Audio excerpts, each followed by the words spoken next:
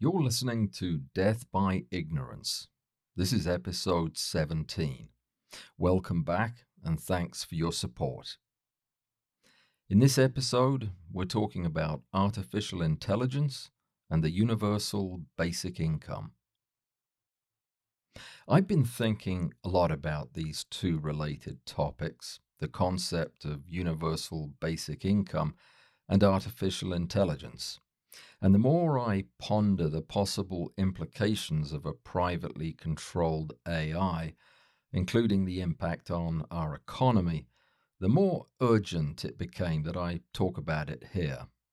You see, we're going to have to find a way to deal with the economic realities of a displaced workforce. And I think it's a problem that is already far too close for comfort. Before I get into why universal basic income is a strategy worth considering, let me tell you what it is and what it isn't. The concept has been around for a long time, and previous United States governments, as well as many other countries, have seriously explored it on several occasions. Universal basic income is a periodic payment, usually monthly, made to every adult, whether they're working or unemployed, rich or poor.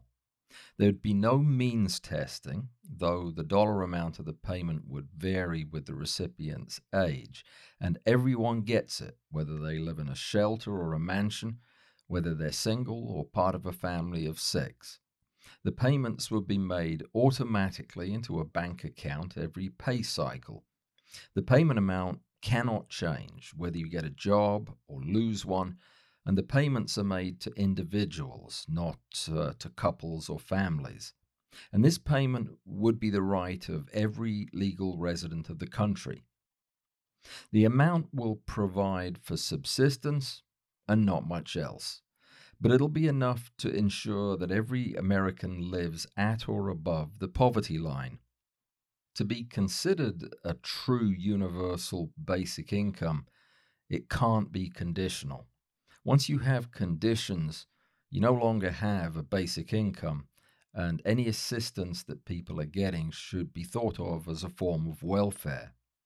Historically, in the US, the idea has not been that well received, with the wealthy, of course, being the most vocal dissenters. Their argument being if you want money, well, they can damn well earn it. But since it was first mentioned by Thomas More early in the 16th century in his book Utopia, it's very gradually gained momentum elsewhere on the planet. Variations on the UBI theme have been tested in Great Britain and Canada and continental Europe over the last 100 years. But in almost every case, the scheme looked a lot more like a needs tested welfare program than a true basic income. Interestingly, one of UBI's most outspoken proponents was Richard Nixon, who went so far as to take a bill to Congress seeking to implement a negative income tax as a safety net for the poor and a financial incentive for welfare recipients to work. When this legislation failed to pass, the matter dropped back under the radar until relatively recently. But over the last decade, interest in the concept has started to grow again, and four countries are currently undertaking experimental universal basic income programs. These include Namibia, Finland, Canada, and India. So, what has stirred up this new interest in the universal basic income? In a word, automation.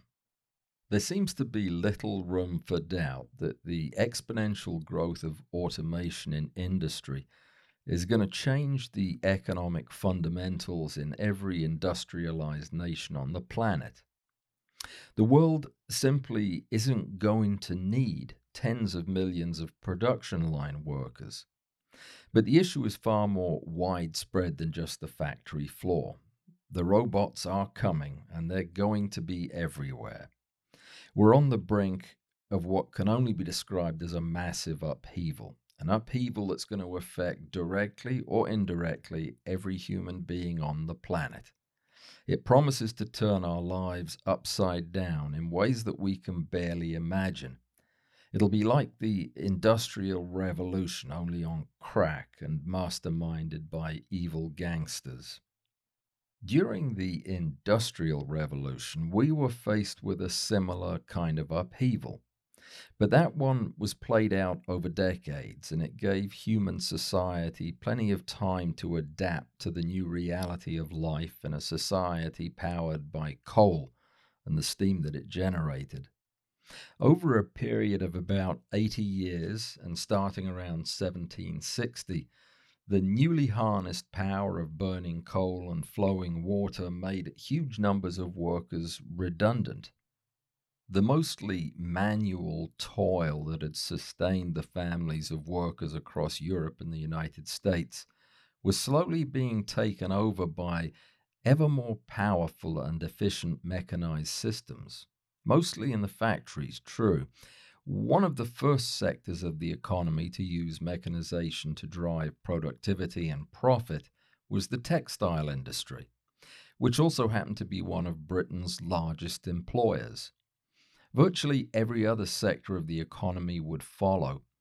Hand in hand with the sustained surge in productivity and the trade that it fed, a new financial system, the modern capitalist economy, grew to meet the demands of industry. One result of the revolution was the unprecedented growth in per capita income on both sides of the Atlantic. The growth continued until markets became saturated with a flood of affordable goods, and trade eventually slowed, ushering in a period of relative recession. A flurry of innovations towards the end of the 19th century, things like improved steel manufacture, large scale assembly lines, and a national electrical grid, all breathed new life into the industrialization of the West. The Industrial Revolution impacted virtually every individual in Europe and America, whether through new work opportunities, larger pay packets, or ready access to cheap goods.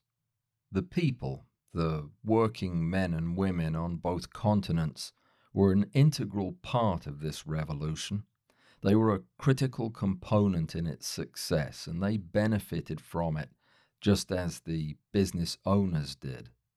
Sure, they may have been put out of business as weavers and basket makers, but there were countless jobs to be had and new factories that were springing up in every city and town. And this is an important distinction to make. The revolution brewing just over our horizon is unlikely to materialize as the same kind of boon for today's workers. But I'll get to that shortly. Before we turn our attention to the automatization of the world's populations, let's clear up a few misconceptions about robotization and the artificial intelligence revolution that's already well underway. Artificial intelligence, or AI, is one of today's hottest topics, right after the international disgrace of our politics, that is. Everyone in the cognoscenti is yammering on about it. So, what is it? Artificial intelligence is a simple term for a very complicated concept.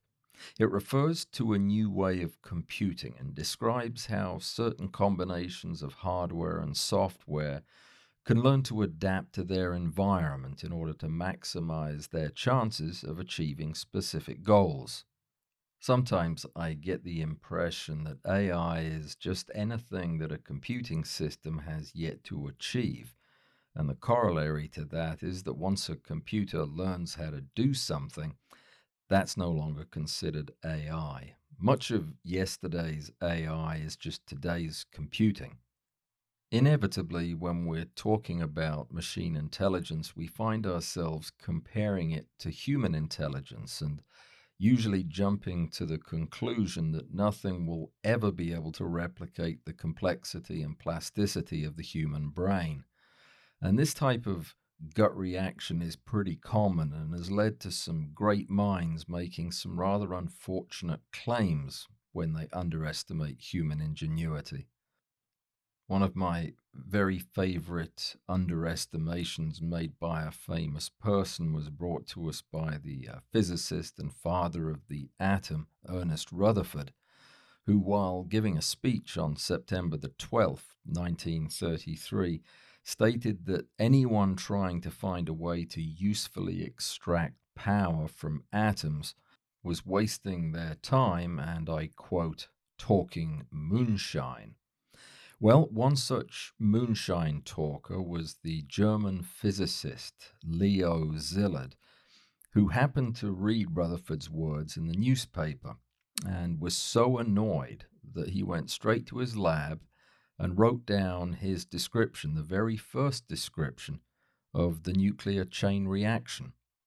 And not only did his work demonstrate Rutherford was wrong, but it did so that same day, September the 12th, 1933.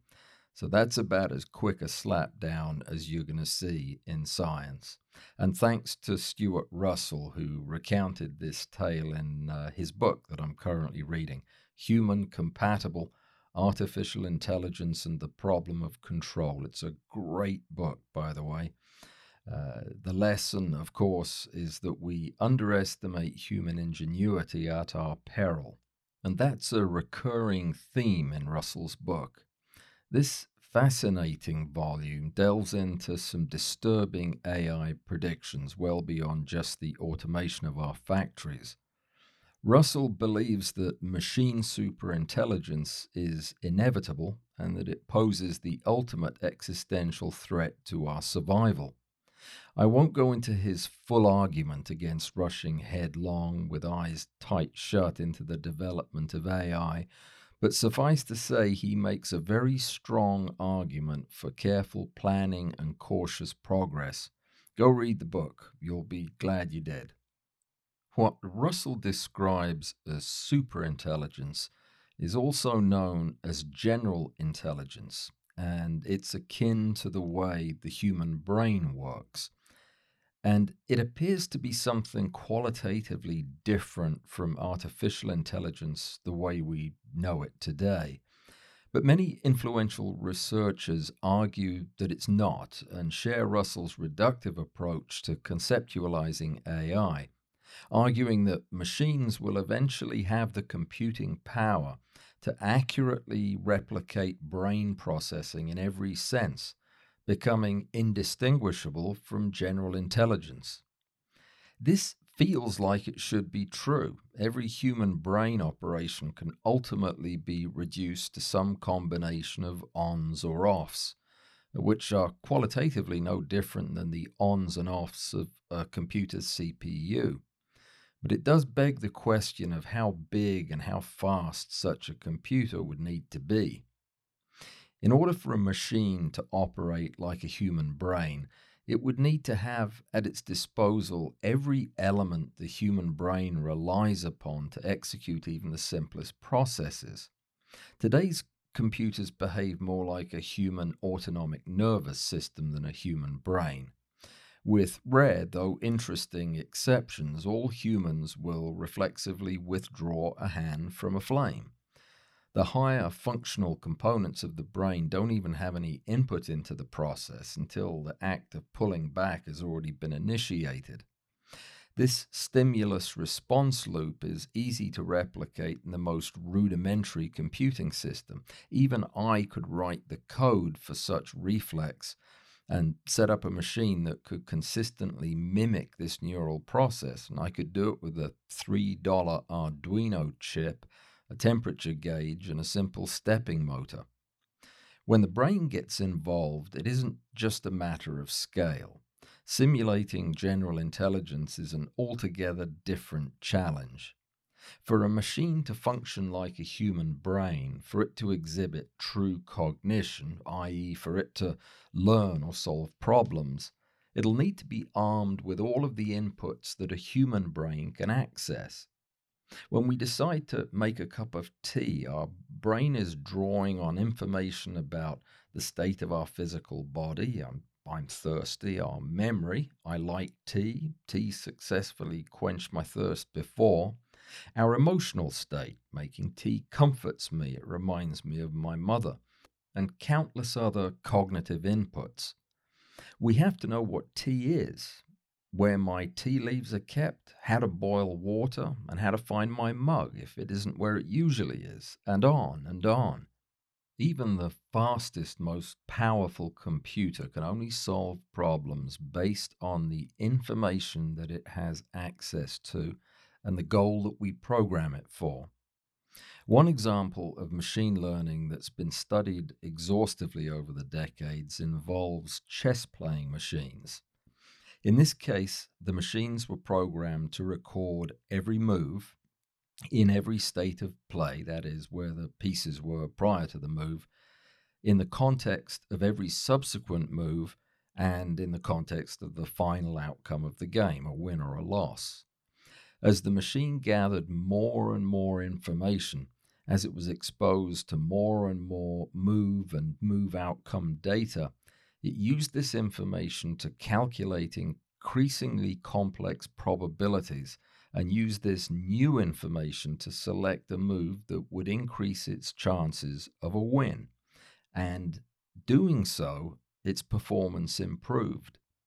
Eventually, this ongoing machine learning led to a computer called Deep Blue that was capable of outplaying the world's reigning chess champion, Garry Kasparov, in May of 1977.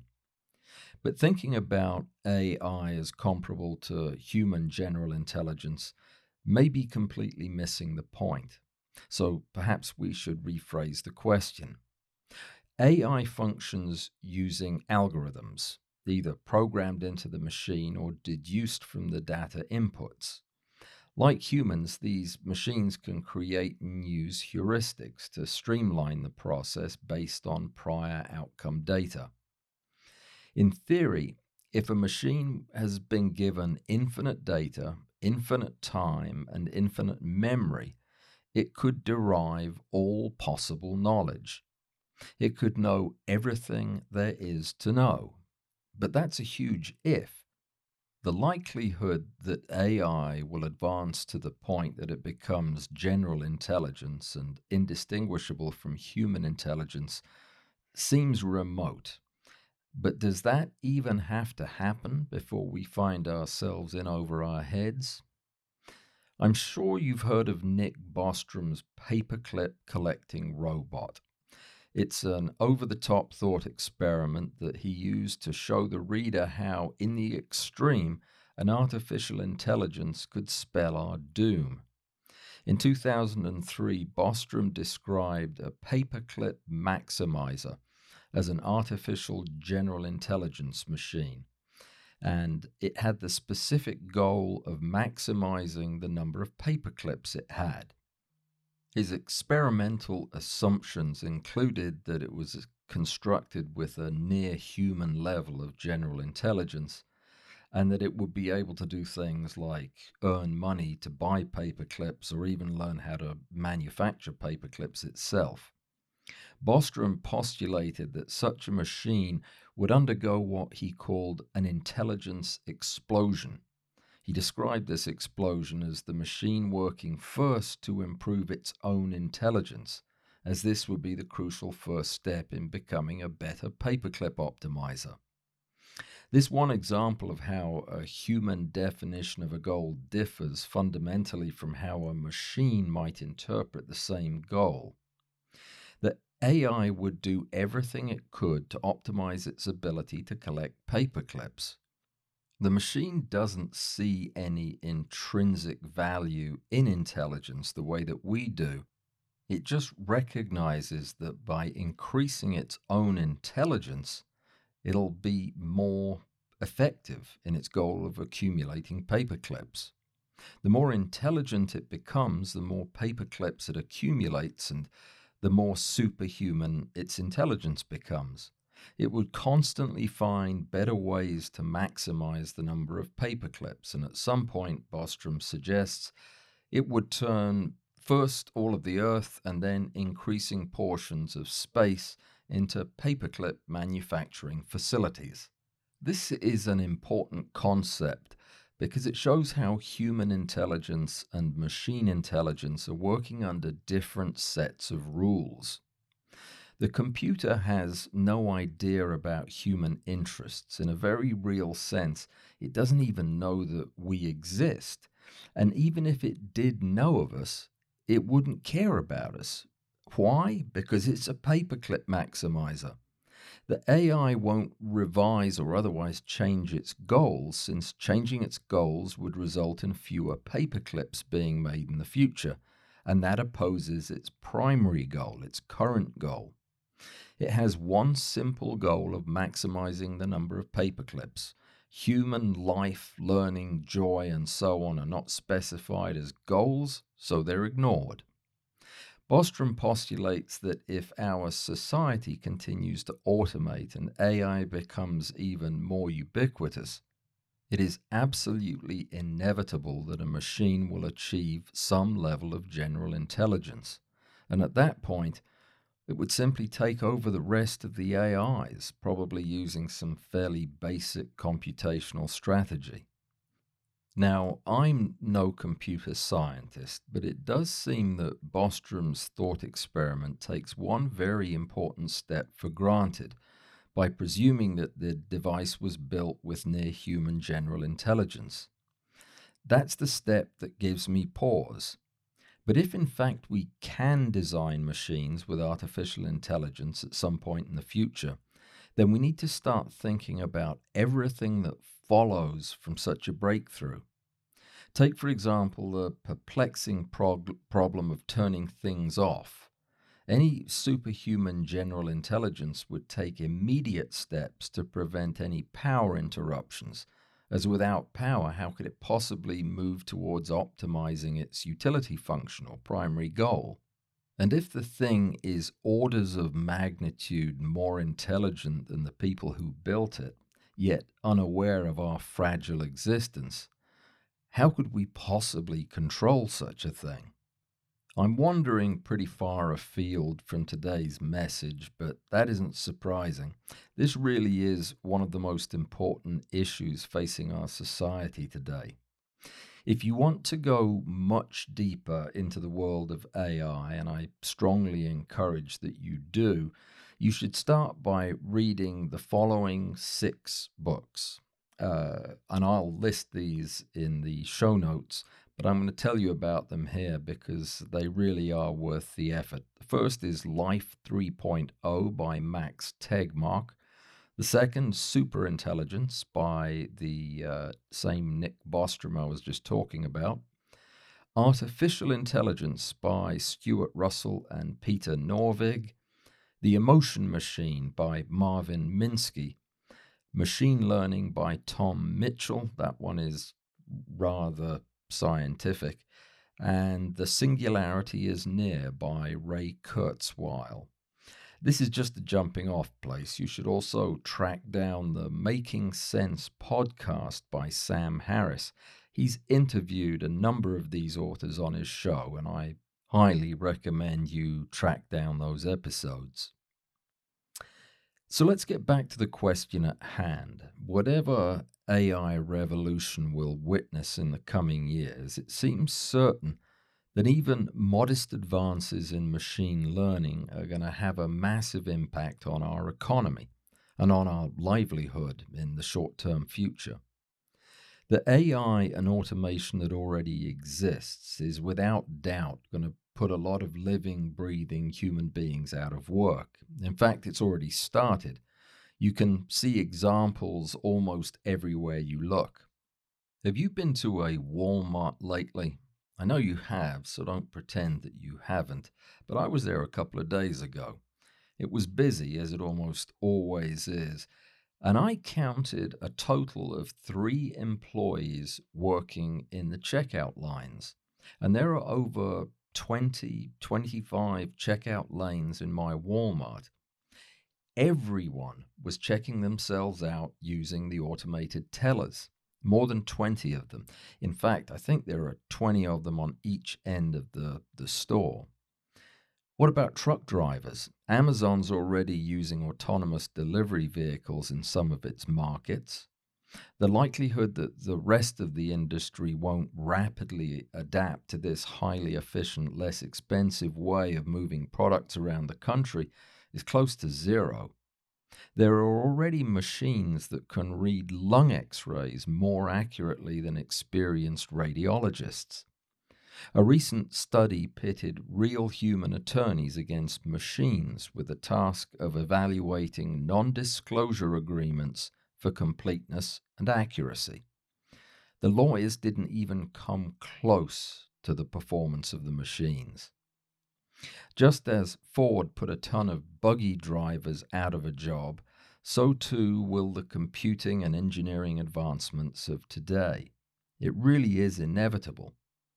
New advancements in automation are being rolled out at an astonishing pace.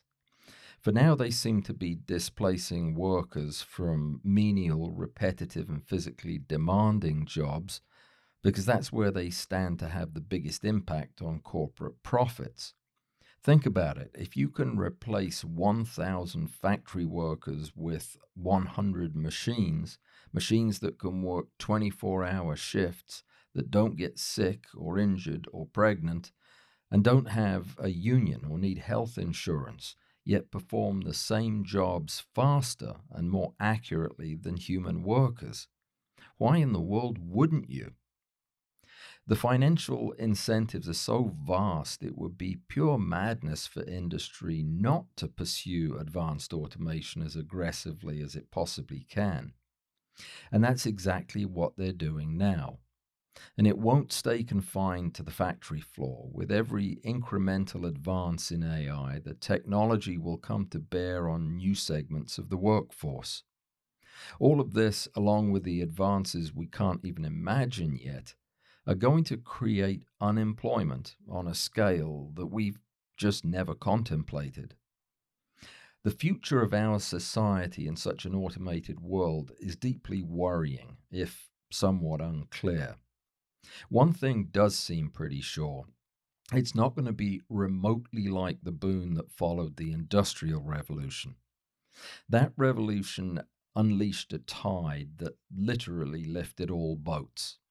A lot has changed since then. In the Industrial Revolution, the new technologies that were being developed needed trained humans to operate them. The wealth accumulated by the industrial barons of that time was staggering, sure, but as I mentioned earlier, the workers were also making more money than they ever had. There was a lot of retraining, and many workers were actually put out to pasture, but the net effect was positive for society. How is the AI revolution going to be different? For one thing, many of the targeted jobs are not going to change. They're going to disappear. In this revolution, the machines will be replacing the humans, not creating new tasks for them. One argument touted by industry is that now the displaced workers will just retrain to operate, program, repair, or manage the automation. And this is an absurd argument for a number of reasons. When workers who spend 8 hours a day decapitating and gutting fish are put out of work by a decapitating and gutting machine, they're not going to be repurposed as computer programmers or engineers. Even if they were capable of learning this radically different skill set, it would take years and it would cost thousands of dollars for every repurposed worker. And when they were suitably trained, where would they find work? If a fishery required 100 beheaders but could replace them with one machine, and every automation technology worker was able to manage and service, say, 10 of these machines, then one retrained fish gutter would need to be hired, leaving who knows how many ex-gutters out on the street. When I said we were facing an upheaval, this was what I was talking about. It's not a stretch of the imagination to see a future with 50% or more of our working age adults out of a job. How do these families survive? How do they purchase food or pay rent? This kind of unemployment has been given a name: technological unemployment, and it's been well studied in recent years. For one thing, rather obviously, tech unemployment does not affect the workforce equally. It's the lower paying jobs that are most likely to be displaced.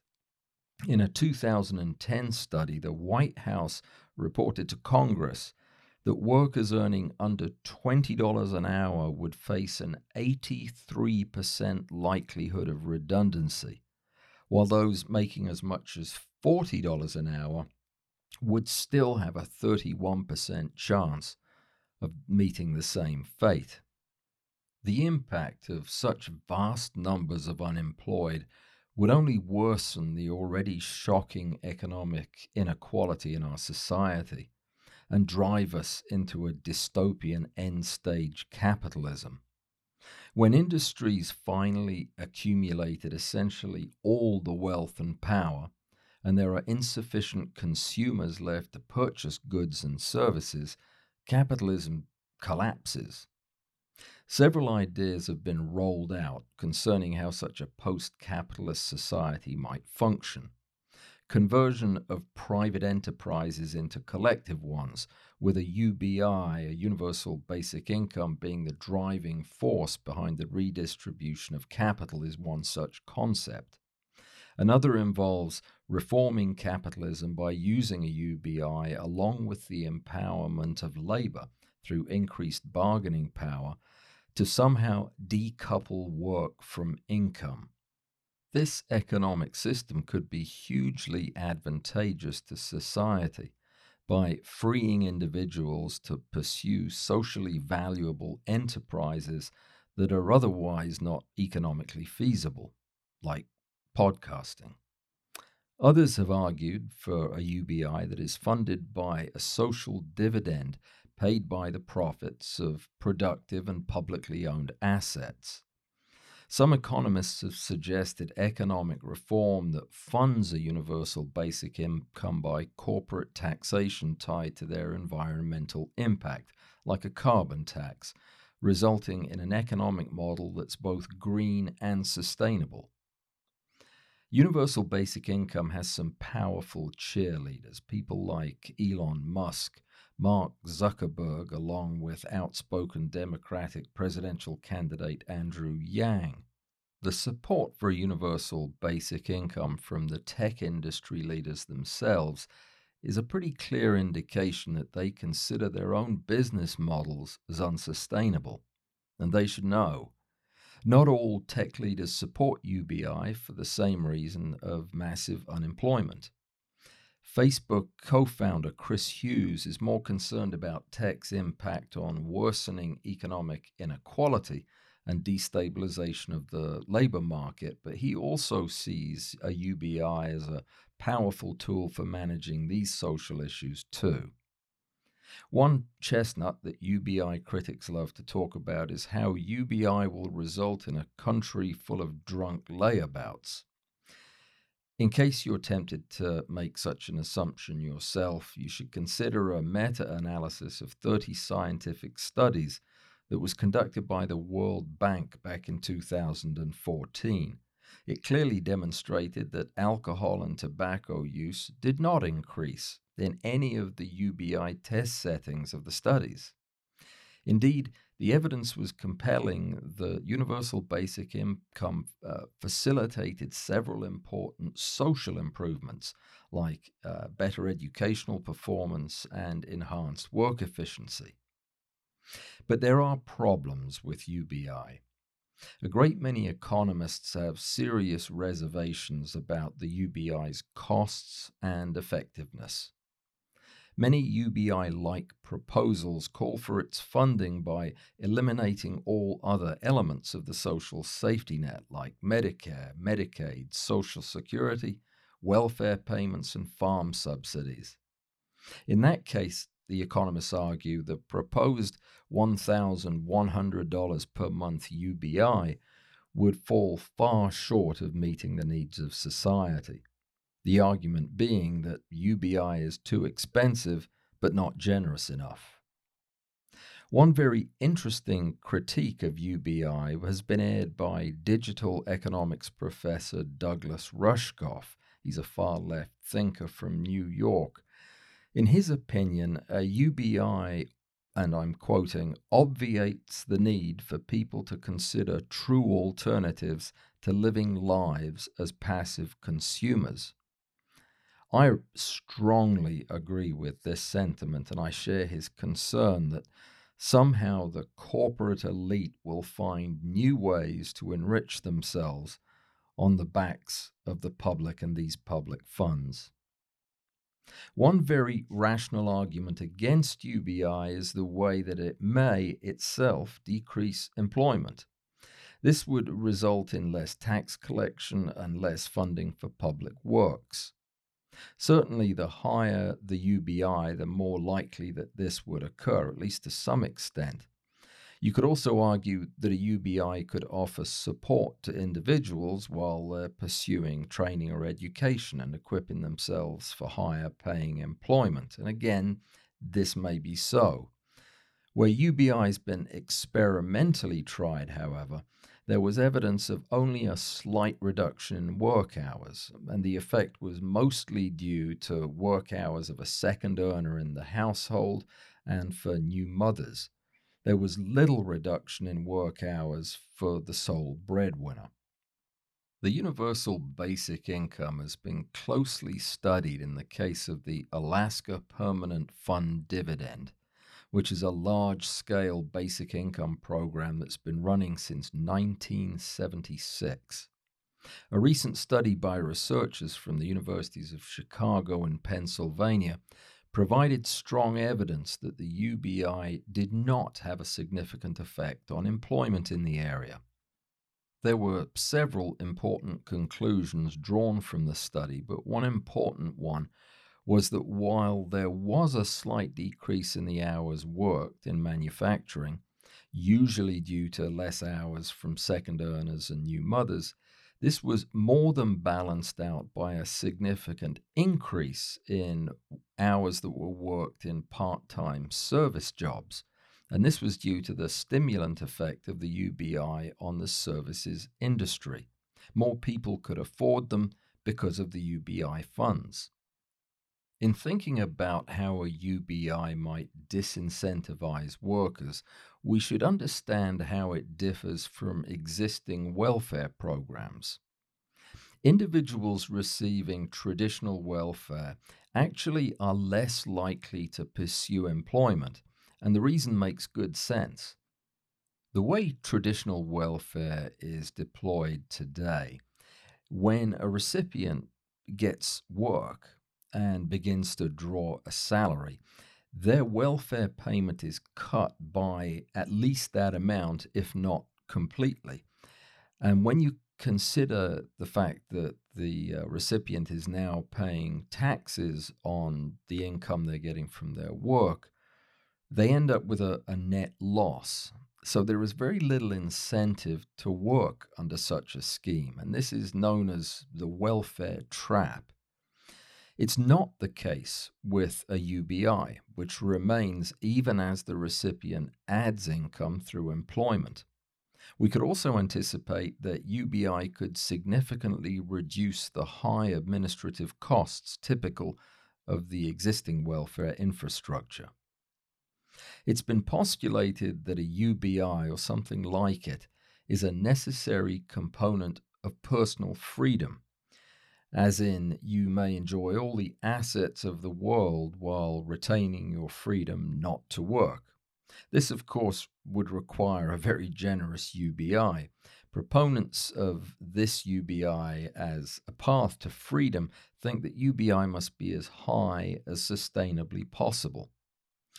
The idea is that back before governments and landowners, we lived on the land and we could help ourselves to everything we needed to live, to food, shelter, clothing, and so on. But now that everything has been privatized, some people have just been cut out of the system and they can't get what they need to survive. And their argument is that the landowners, the masters of those resources, should compensate the non owners with at least enough of the resources to cover their basic needs. The crux of this argument is that you can't really be free if you're having to constantly do the bidding of the landowners simply to earn enough to live. They argue that you can't achieve personal freedom unless you have the capacity to say no. It's been proposed that a UBI could prove to be a step towards gender equality. It's well known that women perform the vast majority of unpaid care related work around the globe, and UBI would be one way to compensate these people for their labor. Some UBI advocates, like the economist Milton Friedman, have written that an unconditional basic income may be crucial in reducing poverty. His sentiments were mirrored in Martin Luther King Jr.'s last book when he noted that, and I quote, "The solution to poverty is to abolish it directly by the guaranteed income." As I'm sure you can see, there are a lot of interesting reasons to believe that a universal basic income could be beneficial to our society, and not just as a strategy to soften the blow of widespread technological unemployment. I believe there are some equally important, if less tangible, benefits to be gained from a basic income. If circumstances left you without traditional employment, as may well be the case in the techno future, what would you do with your time? The way things are today, I suspect you'd be out looking desperately for some other employment or working a couple of part time minimum wage jobs just to put food on the table. But now imagine that there's a UBI on which you can survive, at least temporarily, and that your basic needs are being met. With the immediate peril removed, what would you do now? Having been in a somewhat analogous situation myself, I can attest to the transformative power of suddenly regaining the time and energy to pursue passions that had long lain dormant under the weight of an all consuming professional career. The opportunity to turn all of my attention to new goals, to learning new skills, and most importantly, exploring new creative outlets has been a remarkable experience. None of these pursuits, alone or in combination, are likely to create enough income to support even the most modest standard of living, so they've never really been realistic alternatives to staying on that work treadmill. But what if you could indulge your creative side and put any earnings you did make alongside your basic income? I see this as one possible outcome of the coming upheaval, if, of course, some kind of UBI was part of the economic reform. I wouldn't have thought of this 5 years ago, but we may find that there are some unintended upside consequences to the tech induced restructuring of society, a silver lining of sorts, maybe in the form of cultural enrichment that could conceivably result in a net improvement in our experience of modern life. Hell, we might even find time to relearn how to have a civil conversation. Of course, gainful employment is much, much more than just a regular paycheck. We use work to connect with people, to make friends, build relationships. For many of us, it's the primary source of our self worth. It provides structure and stability in our lives.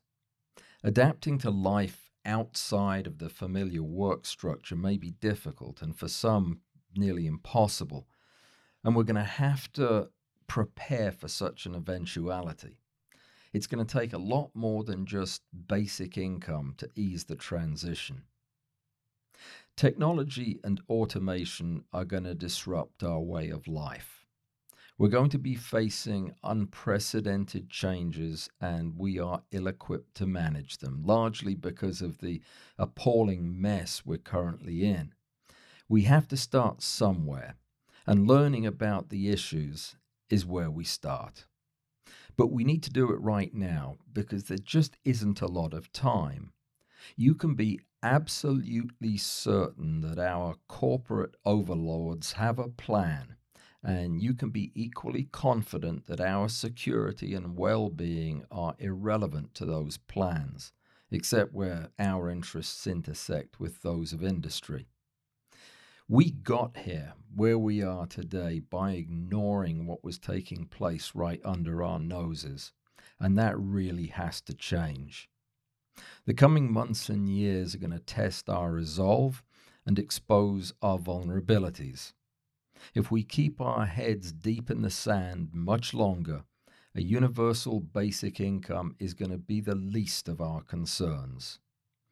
We can't stop the accelerating development of AI, and maybe we shouldn't even think of that. But we must prevent it from being turned against us by power hungry corporations and their armies of corrupt political pawns. We must do everything in our power to prevent the control of AI technology lying with private interests.